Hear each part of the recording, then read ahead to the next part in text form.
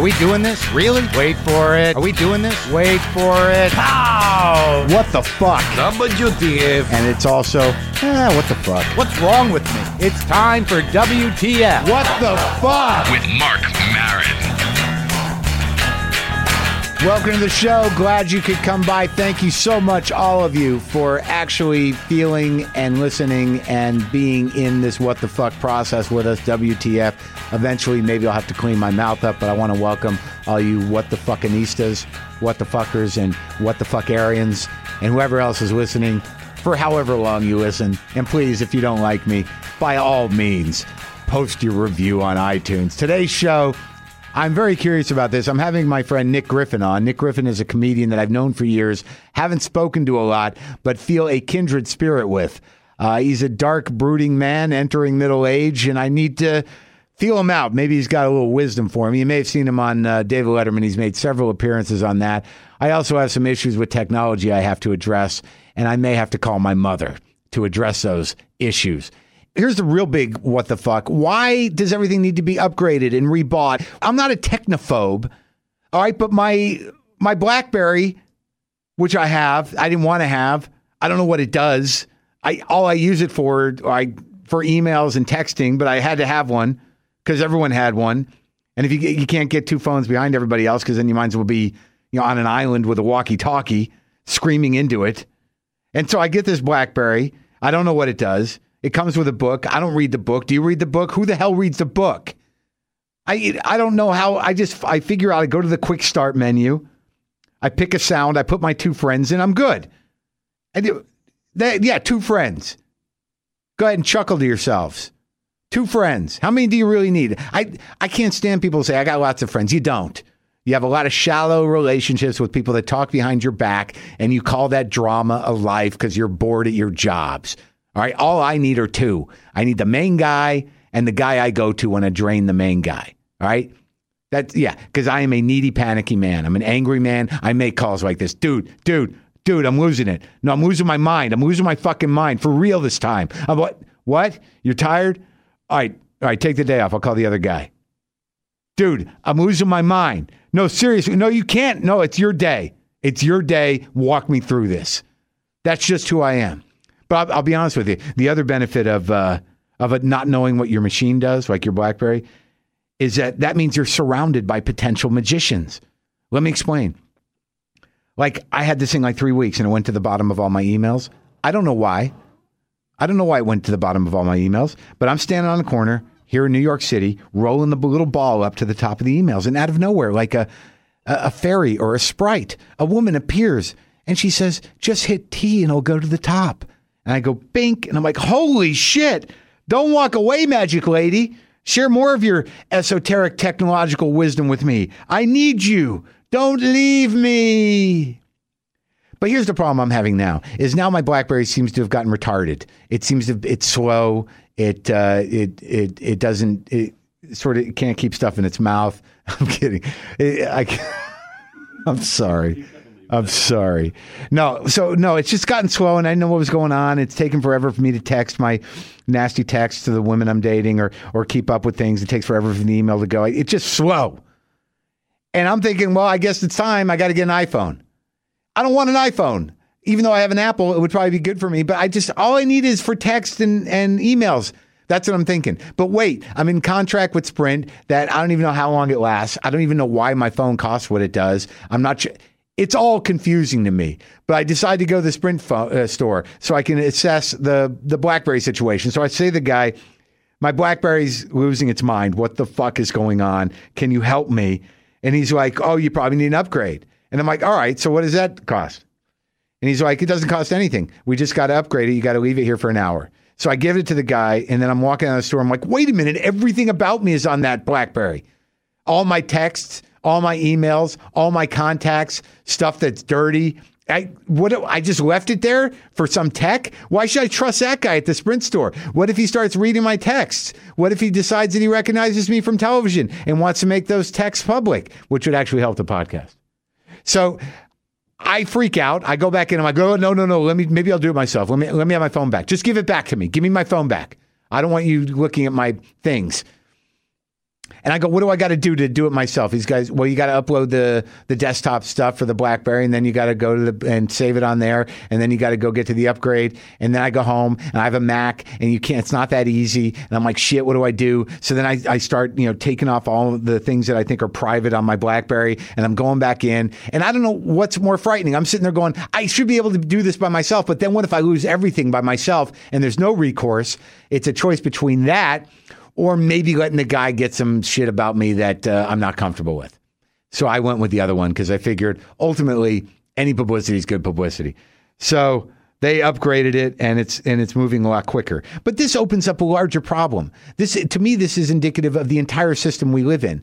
Is why do I need to buy a phone every year? Why do I need to upgrade? Why do I constantly need toys and gadgets? Why is consumer capitalism designed that way? If you really think about it, because of the way it's designed, we have to be in a state of perpetual need. We have to be in a state of perpetual feelings of incompletion, of not good enough, of not quite up to speed enough with everybody else. We need to constantly feed that with this stupid process of upgrading and buying stuff that we don't need, of getting the new thing, and it's designed that way. You telling me they can't make a phone that'll last me forever? You telling me they can't make a pair of pants that'll last me a few years?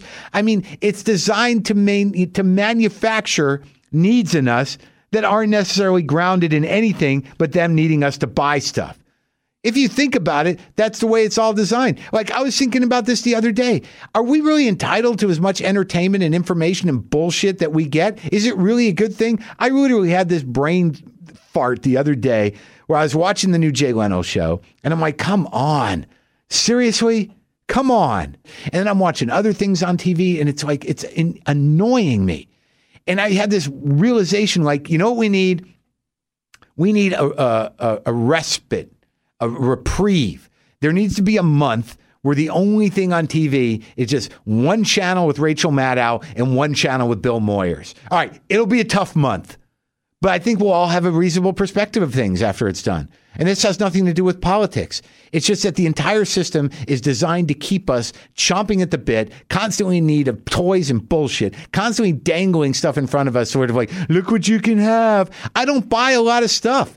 I'm just not that guy. And I save things, and I literally get aggravated to the point where I hate the system when I have to get an upgrade or a new phone. Because it seems unreasonable to me. Why can't it just last and let me resolve my own personal problems? Instead of just throwing salt into the wound and making me feel small but maybe I do need an iPhone. Do you think I need an iPhone? Yep. I think I should get an iPhone. You know what? My mother just said that she had a problem with an iPhone. Maybe she can be a beacon of sense here. Let's call my mother. Oh. Hi, Mom. Hello. Hi, John. Who is this? It's Mark. Hi, Mark. What's happening? What number is this? I'm at the office. Anyway, Happy New Year to you. Oh, happy Jewish New Year to you, too. Hold on, here's your mom. Okay. Hi. That was a good conversation we just had. Me and John just now. Who are you talking to? I'm talking to you. What's going on? I'm returning your call. Well, I have not listened to your latest podcast, both of them. You haven't listened to my latest podcast? Why? Because now let me just understand something. You posted on my Facebook that I don't have the iPhone anymore. that you failed at the iPhone. I failed. What does that mean? I just didn't have the patience to text anybody or to use all the good stuff other than listening to you. I would never use any of it. But that was the only problem? You could figure out how to work it and stuff? Yes, that was the main problem.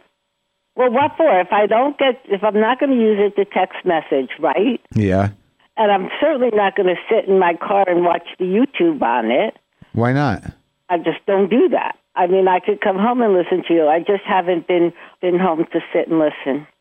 This weekend, I'm definitely going to listen to 4 and 5.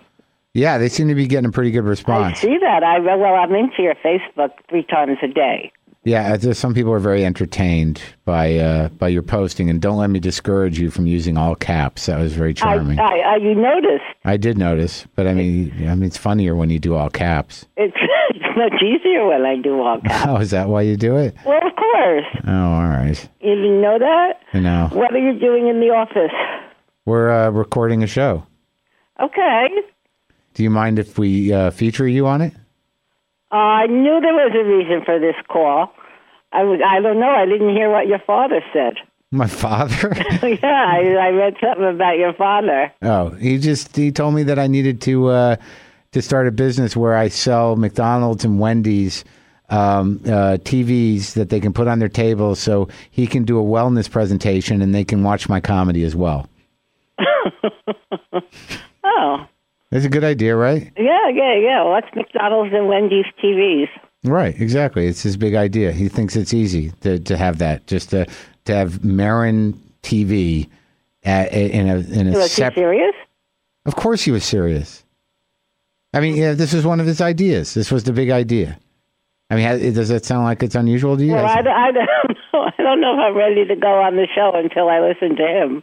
Oh, no, we just wanted to talk about the iPod, and you already talked about it. Well, I told you I just didn't have what it takes to do it totally. So I shouldn't get one? Do you text people? Yes. You do? Compulsively. No, you don't. Yes, I text everybody. It's so much easier than talking to them. All right, so then you should have it. And they said of all those BlackBerries and all that stuff, the iPhone is really the simplest. Yeah. And the best. All right, well, send me the one that you threw away. I didn't throw it away. I returned it. What did you say to them at the Apple store? That you were... No, it wasn't the Apple store. It was AT&T. What'd you tell them? I'm not equipped mentally for this. Oh, so you played the, No, I just said I don't use it. Well, I'm not busy so much in business that I would use it. And I'm so happy with the little cell phone. They have a calorie counter program. I don't need that. Okay. All right. I know all the calories by heart. I know you do. So anyway, are you doing good? Yeah, I'm all right. Everything's all right. I'm gonna go to LA on Monday, and I'm gonna go to Chicago and do that show, and then I'll probably move in with you. Yeah. Yeah. Well, I love you, Mom. Take care. Where's your father? He happens to be very busy. Oh, good. Yeah. Maybe you could move in with him then. I'd rather put a bullet in my head. My door is always open, Mark. Well, you're going to regret saying that, because if things don't work out... I'll never regret saying that. Oh, thanks, Mom. I love you. I'll talk to you soon. All right, babe. Bye-bye. Bye.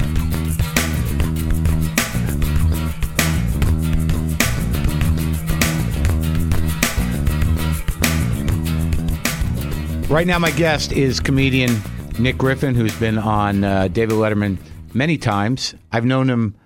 I've seen him around for years. This is the weirdest thing about you, Nick, is that literally, I mean, I have seen you around for 20 years. Yeah. And I don't think we have ever had a conversation until recently. And I always assumed that you thought I was an asshole. Yeah, I don't know. I don't know why that is. I don't, I'm sure there's lots of comics that I've seen over the last 20 years who could probably say the same thing you've said.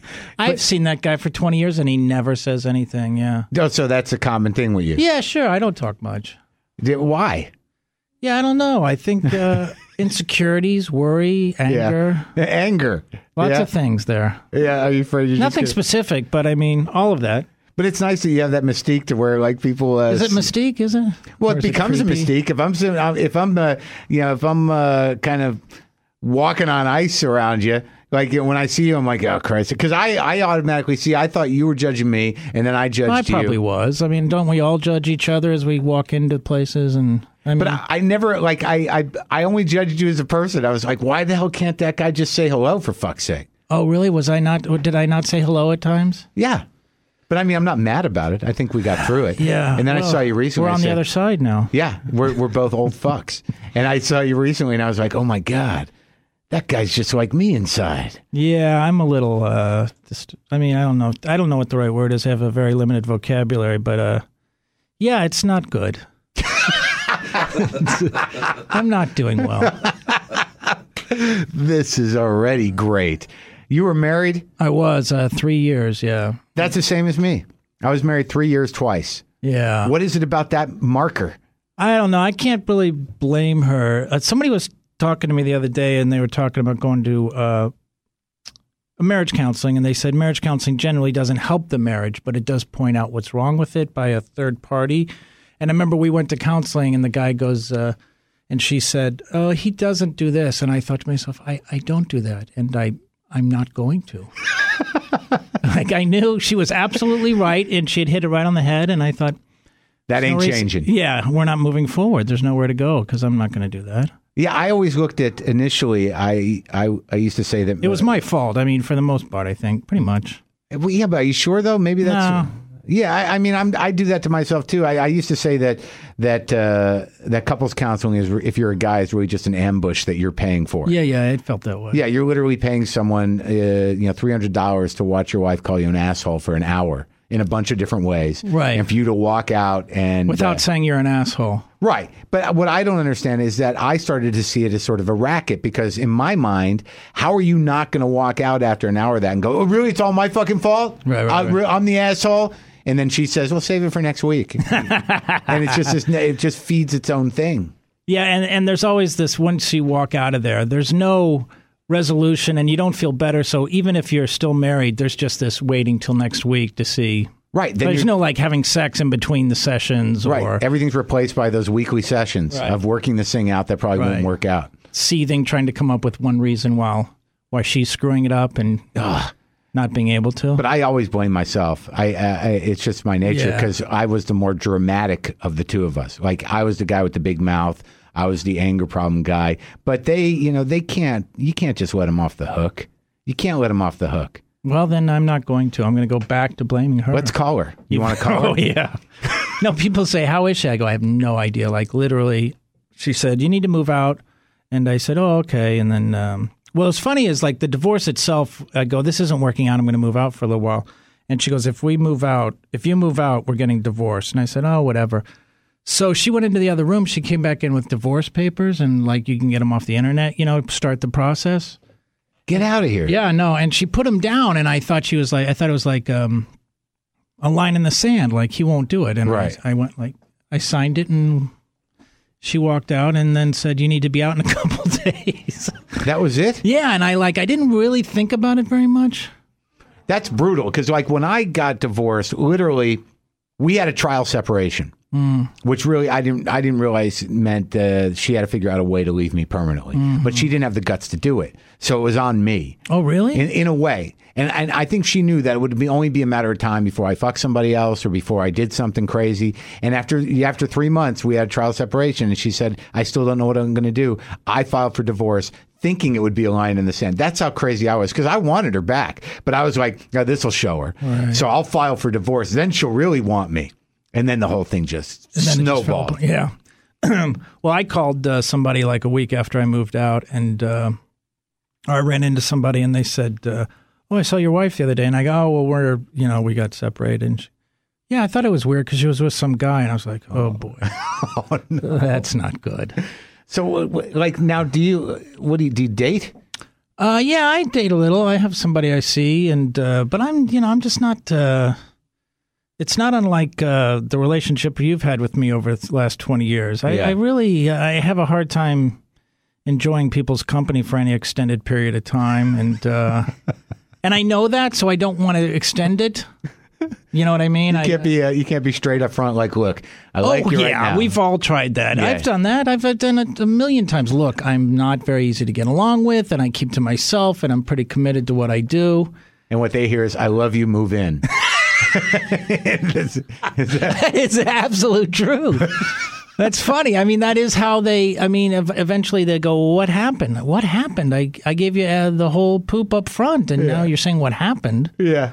I told you what was going to happen. It's happened. And now you're upset that it's happened? That doesn't make sense to me. I don't... I'm sure you've been obviously upfront with people you've got involved with. I'm this, I'm that, and I can't get serious or whatever it is. But I have a problem. Once they really start liking me, like, then I feel responsible in a way. And depending on who it is, like, I'd never had the experience of actually breaking up. Like, I was married twice, and I was usually the kind of guy that would just make things so awful that people would break up with me. Yeah. But then if you start to meet a certain type of woman, there's just no end to... Sure. But when my wife left me, I had no idea that was going to happen. I don't want this to be too sad. No, Well, I can't tell you how many times I've done radio and the people have said that. I don't want this to be too sad. Maybe we should do another take. I just don't know. I don't know how to do that kind of thing. But you seem to be more open to trying. Yeah, I've been married twice. Well, not just that, but haven't you tried to long-term dating and gone out with this? I don't want to say dating, but seen the same person for a while. Well, let's be honest. Now? Let's be honest. Yeah, I've been seeing a woman who lives in New Mexico, so it works. So let's be honest. So what is it then? If we're both guys and we're going to be honest about this. I'm incredibly selfish. That's definitely part of my problem. Yeah, but obviously we have an inability to really trust somebody else. Right. We have an inability to allow intimacy for whatever that's worth. We're proud assholes that will hold on to standards even if they are annoying. You just said it when you were talking about being in couples counseling. Like, yeah, I'm not going to change that. Yeah. So you have all these walls. So what do we really want from them to begin with? I mean, like sometimes I'm sitting out there in Queens alone with my cat, and I'm like, really, is this where this is going? Right. Am I going to be that guy? Yeah. And I'm barely a cat guy. I'm an angry cat man. How can you even be an angry cat man? I'm like, is this how this plays out? That I'm just incapable? But I like having people around. I think one of my problems is like once they're around, they're my job. It's all I think about. Like everything will become about them. Yeah, I feel like I'm at that weird time in my life where I either need to grow up or commit to being really creepy. You know what I mean? I need to go one way or the other. Like there's some things I do that are kind of mature, and then other, I'm looking at lesbian porn at 7 a.m. Yeah. And you just, That's not something you can say, honey, come here. Right. That's a private thing. Not something you do together. Yeah, no. It could be, but I mean, it's not something you want to be caught doing. But I understand the solitary idea. But of I that. do admire that you get involved with other people, and I just start to as soon as the sex over, and I don't mean this like in some Dice Clay way where get out. It's more like, oh my God, now what? Yeah. Is there any ice cream? Right. Oh yeah, you start that. Can you start the conversation? Because I can pick up, but I don't have anything to. A lot of times in my recent past, that conversation is, I really have a hard time sleeping with new people. Ooh. God, it's so great just to hear the different things that men say to move it along. What do you got? I don't have anything. I got nothing because they're people are so hip to stand up now that no one goes, I got to get up early in the morning. Like, fuck you. You're a comic. You don't have to go anywhere till 9:30 tomorrow. Yeah. I'm staying. Yeah, I usually use the I can't because I honestly can't sleep. I didn't sleep that well with either of my wives. Really, yeah, I didn't either. I just don't sleep that well if there's someone else in the bed, and I learned how to live with it. But if I don't have to. But how does it go when you tell the other person you... Well, usually, I think sometimes some people, when I've dated over the last couple of years, they kind of see it coming anyways. And a lot of times, I think most people, honestly, even women, I think there's some part of them that thinks that they're owed that, that, you're going to sleep with me. But I think they're going to sleep better if they go home, too. Everybody sleeps better. Right, it's that's more like a philosophy of yours. Like, look, it's not personal. I believe, in general, that all people will sleep better if they're by themselves. Right? Am I rationalizing? No, I see that as it's very possible. Like I'm not adverse to snuggling, spending some post-coital quality time. Sure. Doing touching and having a nice conversation. Yeah. But once that sort of levels down, it's sort of like whoa, don't fall asleep. Let's not get ahead of ourselves. Is that crass? I don't know if it's wrong. No, it's not. I don't think so. I'm not abrupt about it. It's okay to say. Yeah, I don't want to be mean about it, but honestly, if it is just a sexual thing, it becomes. It's just, and I'll try to sell it that way too. Like, wouldn't you be better at home? I mean, you probably sleep better, right? I don't have any contact solution.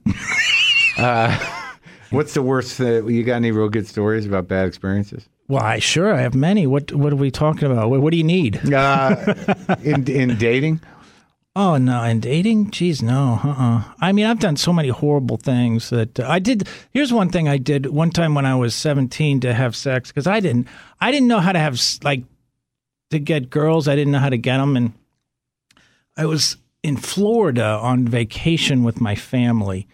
And we went to some little, hamburger joint bar, sawdust type place. And they let me stay.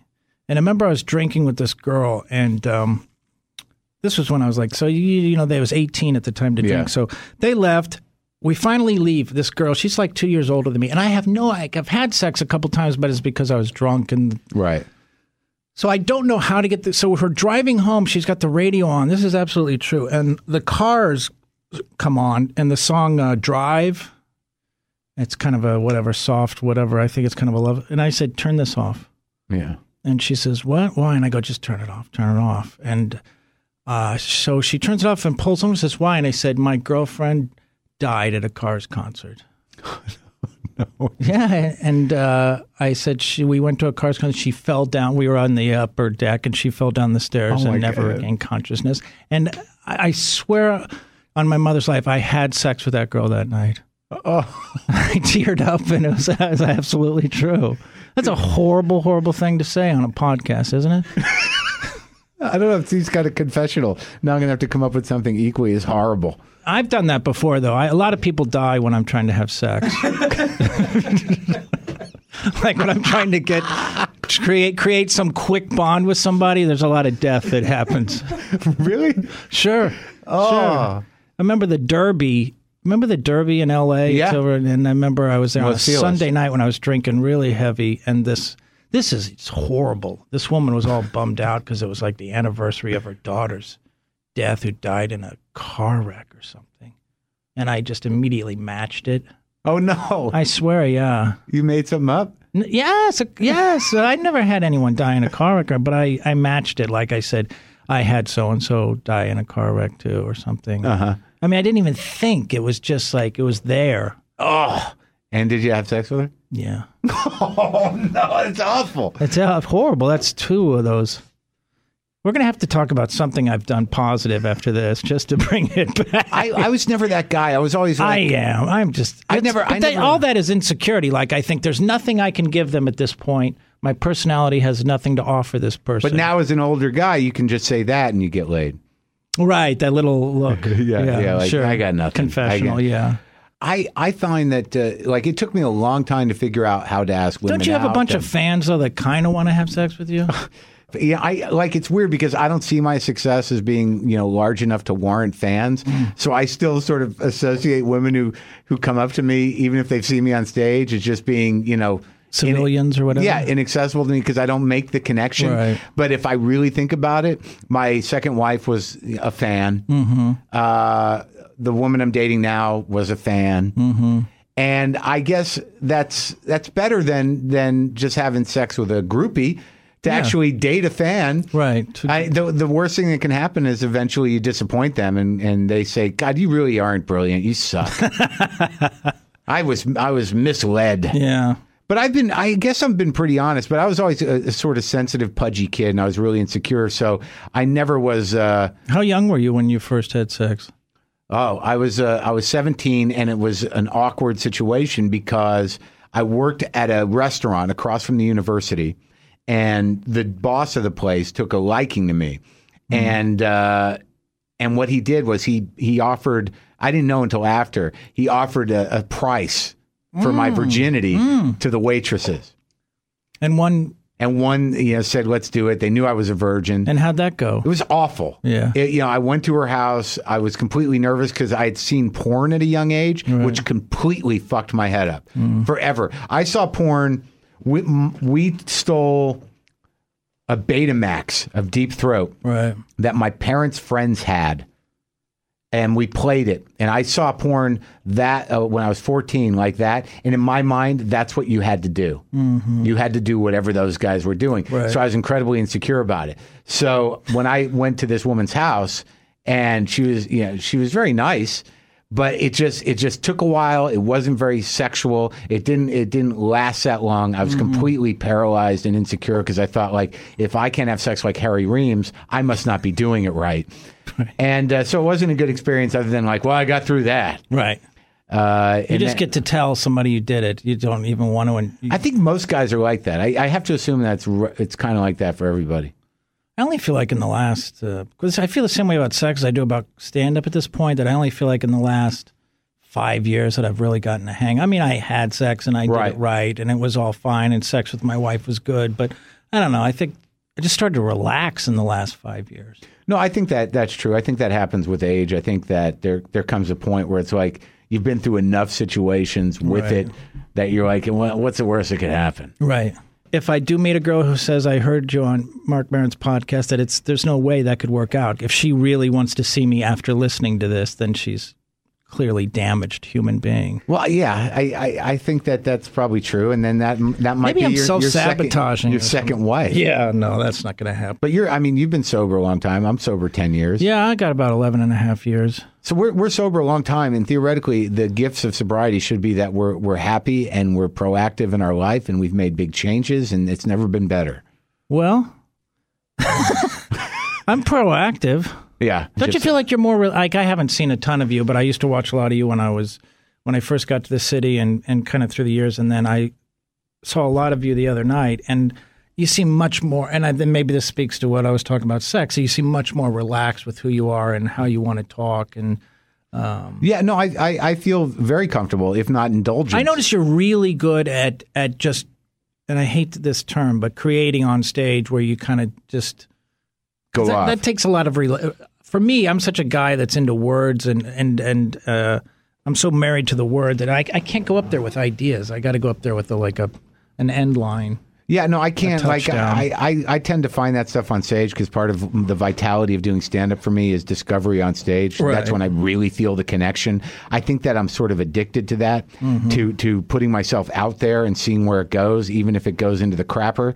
Because I find that the jokes that I find on stage will stay with me. Like, I can write jokes, but when I do them on stage as they're written, I feel detached from them and that it's something separate than me. Whereas if I really actually engage with an audience and drag them through whatever emotional shit that I'm going through, that there's a type of mutual discovery that goes on that sort of resonates with me, and then I kind of stick with that stuff. Mm-hmm. But I've always envied guys like you who write jokes and you can just do the jokes. But I guess we all, I don't know. I figure out what my jokes are, but it's not an easy process. Mm-hmm. So I'm going to get to this point. I don't know how I'm going to get there, but this is... Well, some things have like closure. Mm-hmm. Some things I see as jokes, but a lot of times they're ideas, and sometimes the jokes come to me on stage. Like once every month, I'm walking home from a club, and this is 22, almost 23 years into doing stand-up, and I think, I can't fucking believe how hard this is. Like, I just can't believe it. Like, it's still this hard. I mean, I still love it, and it's amazing, and I get excited to continue to do stand-up, but it's so hard. Yeah. Like, anyone who stays in it and just was working on the craft, I have so much respect. Like, people say, who do you like? I at this point, I feel like I really respect you if you've stuck around for 20 and tried to get better, regardless of what your little agenda is. Yeah. No, I agree. And if people continue to be creative, I definitely have respect for that. And I walk away from clubs, saying like, I get worried because I show so much of myself on stage that it's too much. Like, am I putting people through a draining experience? Right. And I think I do sometimes. And then I try to rationalize that. It's sort of like, well, I'm not that type of entertainer. I'm the draining guy. I'm the guy. Like if you want the draining guy. Yeah, if you want to come out, I want people to feel drained. Yeah, drained and a little uncomfortable. Sure, but happy that they saw something. But that's real and original and true and unique. Isn't that what we're all trying to do? Is just be ourselves. And if you are the draining guy, you're the draining guy. Some There's people probably not a lot of money in it. Right, being the draining guy. I'm finding that it's a tough sell. No, you don't understand. It's a hilarious sitcom. I'm draining. It's at the end of the night. You get tired. Yeah. I mean, it's entertaining, and then you want to go to bed. Like I'm needy. I make people think about stuff that they don't want to think about. Right. How often does that happen when you're being entertained? Where you actually are forced to think about the stuff you're going to the show to avoid. I can see in your faces you don't get it. Yeah, that's the name of my next CD. So you've been on Letterman how many times? 5 times. That's good. Well, at this point, it's all I have. So, yeah, it is good. I love doing Letterman, but it's, It's very exciting, right? I've done it 4 times. Yeah. And the first one I wasn't happy with. The second one I liked. It was okay. The last one was okay. But it's like it's really the best. I'll tell you the one I really liked, and I'll be honest with you, it's the only one I've seen of yours, is the thing about the young girls, and that's right, why there's teenage girls, right, yeah. Everyone remembers that joke. Mm-hmm. That's like a joke that people like for some reason it really sticks in their head. Well, it's a really, really good joke. Yeah. You know what I mean? Like Thanks. It says exactly. And you should probably tell that. The joke is like I'm getting older, and you realize you're getting old in weird ways. Like I realized recently that teenage girls don't even acknowledge me as a sexual being anymore. Don't judge. I'm not saying I want to have sex with teenage girls. I'm just saying, hey, throw me a bone. How about a smile? Cute T-shirt. Look at me. Nothing. Unless it's to turn to their friends and say, hey, why is that weird guy looking at us? What's he doing at the mall? Quick, get to the food court. The guard's there. We're coming on, you guys. He's coming. I'm sorry. That's wrong. And I'm lying. Of course I want to have sex with teenage girls. Doesn't everyone? That's why there's a law. What do you think? They pulled 18 out of a hat? Ta-da! It's very nice. It's also one of those jokes where I go, wow, I can't believe you got to do that on Letterman. That's fantastic that they okayed that. I've done a couple. Weren't you surprised that it's perfectly okay. Well, I'm finding that with a lot of the jokes, like I'm trying to get a set on the Tonight Show with Conan. And when I really look at the jokes that I have to, extract out of whatever it is I do, that my jokes are fundamentally fairly dark. They're not general jokes. No, I understand. And I was surprised and thrilled that I was able to do that. Yeah, that's awesome. I did the porn computer one on Letterman too, and I did the terrorist. Oh yeah, the porn computer, yeah. And I was happy he let, like, literally, if you don't say Jesus or cuss, you can't say semen, or I couldn't. I wanted to do this joke where it's actually has to do with young girls, and what is something about I can't date young girls. Young girls are filled with sugar and spice and everything nice, and I'm filled with anger, semen, and shame. And they couldn't say. I had to say anger, Prozac, and shame, which is like half as funny. Yeah, they neutered your joke, right? Which is fine. I can't complain. But are you going to be appearing anywhere, or just here in the city? Generally at the Comedy Cellar and other areas about town. But I got nothing on the road anytime soon. Oh, my sister's getting married soon. Oh, that's upbeat. I'm going to be there. Do you? Where can people see that? Lexington, Kentucky, in the neighborhood. October 3rd. Are you happy about this wedding? Sure, why not? Yeah. I think we're not. I don't think we're supposed to take marriage so seriously. Everyone's like, "Oh my God, you got divorced." Me. Yeah. No, it's just fine. You tried. It didn't work out. It's all right. My brother called me. He's getting married in 3 weeks. No, dig this. My brother, he got a divorce. He copped to having an affair with a woman. Ooh. Okay. So they split up. Right. He ends up with the woman he had an affair with. My brother has 3 kids. This woman has 4 kids. Ooh. Okay. Now, here's the kicker. He's marrying this woman. Yes. But here's the kicker. Their exes are also getting married to each other. Oh, that's bad. No, it's good for the kids. They just got to make a switch. But, the kids don't lose any parents. I guess not. But he's like, he's going to get married. That just seems very... It's odd. Yeah. But it makes sense. Very Updike. Yeah, it definitely seems that way. Hey, thanks for having me on here. I hope I was okay. We'll see what we can do with it. That's going to be my title of my new album. I hope it was okay.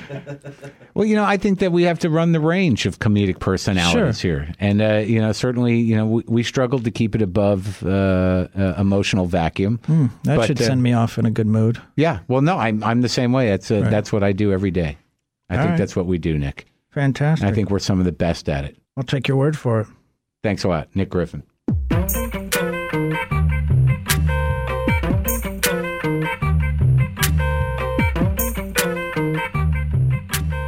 Wow, Nick Griffin is, I definitely identify with him, but he seems a little more heavy-hearted than me. What is that? Holy shit, it's Seder. Sam Seder is knocking at the... Come on in. Come in.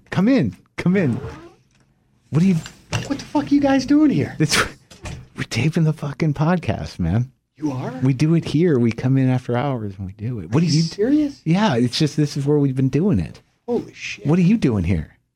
Well, I mean, it's sort of a long story, but like a couple of years ago, I brought in, back when the cable was analog, I brought in some splitters. There's nothing I can do about that. Get on the mic, Sam. So my point is, You're stealing. I'm not stealing anything. I'm taking back my splitter. It just so happens that it's transformed from an analog coaxial splitter into a digital coaxial splitter. And to make up for that, I'm taking like probably 18 feet of coaxial cable. Well, why don't we just rip this wall up and get the copper piping too and sell it?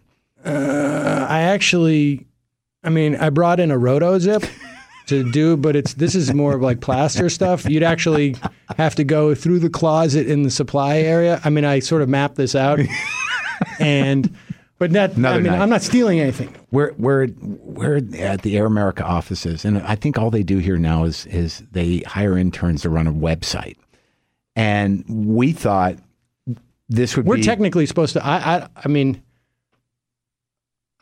I don't work here anymore in any shape or form. I mean, like in a general sense, I have not worked here probably in 3 or 4 months, but contractually speaking, in terms of what they pay me neither. I have as much affiliation with this place as somebody off the street now. What's in the bag? This stuff was all mine anyways. What's in there? Oh, that clock. That's an office wall clock. Yeah, but I think I brought it in. And I have Majority Report hats, which are sort of completely, there's no argument. Obviously, those are mine. We're talking to Sam Seder, who was the co-host of the Majority Report here on Air. And also the Sam Seder Show. No, I know that Sam Seder Show, Majority Report, Seder on Sundays. Seder on Sundays, and he was my partner on Break Room Live. SamSederShow.com. SamSederShow.com. Actually, my Twitter feed is probably one of the best things to follow right now. Yeah, that's at twitter.com/Sam Seder. Seder, it's spelled like Seder. Okay. But that aside, both of him and I have been fired. I've been fired from Air America Radio 3 times, and Sam has been fired. Actually, this is really the only time I've ever been technically fired. I've lost different jobs and been shuffled around in the organization, but I have been continually working since March 8th of 2004. That's actually pretty relevant. Okay, well, I have potential legal proceedings that may be taking place. Okay. But I don't want to get into that right now, not without my attorney here. Do you want to call him? Let's wait. Could we feed him through the... Sure, we can do anything. It's radio studio. I have most of the cables from this place in my bag right now, so I probably have to pull some stuff out. Well, here the deal is that neither one of us work here, but it seems a shame to let these studios go unused. This place is sort of like a family. It is. And, there's plenty of examples out there of people getting divorced but still being amicable. Not necessarily any that you're aware of. Right, but and they can go back to the house that they no longer live in and take shit and use the bathroom and eat out of the refrigerator. Like, hey, former wife, I forgot my album here. Yeah. Or remember how you took that album of mine, and so I'm just going to take this album of yours. What's in the fridge? I mean, there's actually at least half of the stuff in my bag is inarguably mine. No, absolutely. And the other half is, look, the point is, at the end of the day, is that let's not get petty. I didn't, like for instance, like those TV monitors in there. Yeah. That would have fit in my suitcase the other day when I came by. I know. I thought about it too, but they're shitty ones anyways. What are you going to do with them? Well, I mean, let me put it this way. On the kitchen counter. I could certainly find uses for it. Yeah. But no, I'm not going to do that. Yeah. Well, that's big of you. I mean, it's really actually because I just don't want anybody to feel like they have the moral high ground. I mean, most of this stuff is unaccounted for. I mean, nobody knows. Yeah, who needs a wall clock and a digital splitter? Look, well, the digital splitter, like I've explained, is practically mine. I understand. So that's not the issue. The wall clock, I'm pretty convinced I brought in here. You keep getting more convinced as it sits in the bag? It's been like years, and I know for a fact this was definitely mine. This is a surge protector. The surge it's protector. Actually probably not technically. What do you call those? Protector. That's a power strip. It's a power strip. It's a power strip. And okay. Scissors. I don't know if these were company scissors, but did you take the stapler? Not both. I just. You got a stapler? Yeah, I took one. So you left me the other one? Yeah, I took the one that says Seder on it. And I took this mug, but I think this is just like one of the old plain old Air America mugs. That's like a collector's item. First of all, they've signed on the bottom. Is it signed on the? Holy shit! It is. By who? I don't know who this is signed by. You've got a signed original Air America mug. Oh my God, Liz Winstead. Oh. And Rachel Maddow. Jesus, that's valuable. I mean, that to me is like if you go into the. You can take the Winstead off. What is in the? What do you call it? In the break room where we worked. In the break room, Yeah. there are like several Majority Report radio mugs. Now, tit for tat. I mean, I paid for those. I bought all those. I think this is what's expected that you're supposed to do when you leave a place, when you exit a place, is to take what you think is yours. I mean, certainly they took what they thought was theirs. That's for sure. So they're sitting on just hours and hours of broadcast genius from Sam Seder and I. To be honest with you, for a lot of that time, I was not under contract. And so they owe it to you. Why don't you go grab a hard drive? Why don't you grab a tower? Go get a Mac tower out there. Actually, my wife, Nikki, is coming with a hand truck. That's good. why I'm still here, is I'm just waiting for her to come up the freight elevator with the hand truck. And there are a couple of things that, again, dubious ownership. I agree. It's a gray area, and if it can't hold up in court, fuck it. Well, I mean, it probably could. Sam Seder, come back and do this in earnest when I get back. Well, what do you mean when you get back?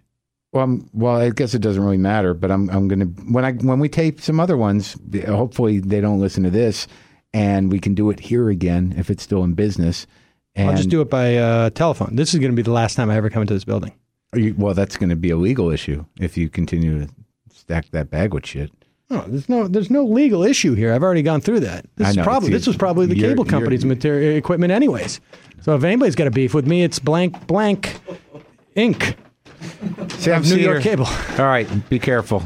We're taking that stuff home. And say hi to Nikki when she gets here. Bye, guys.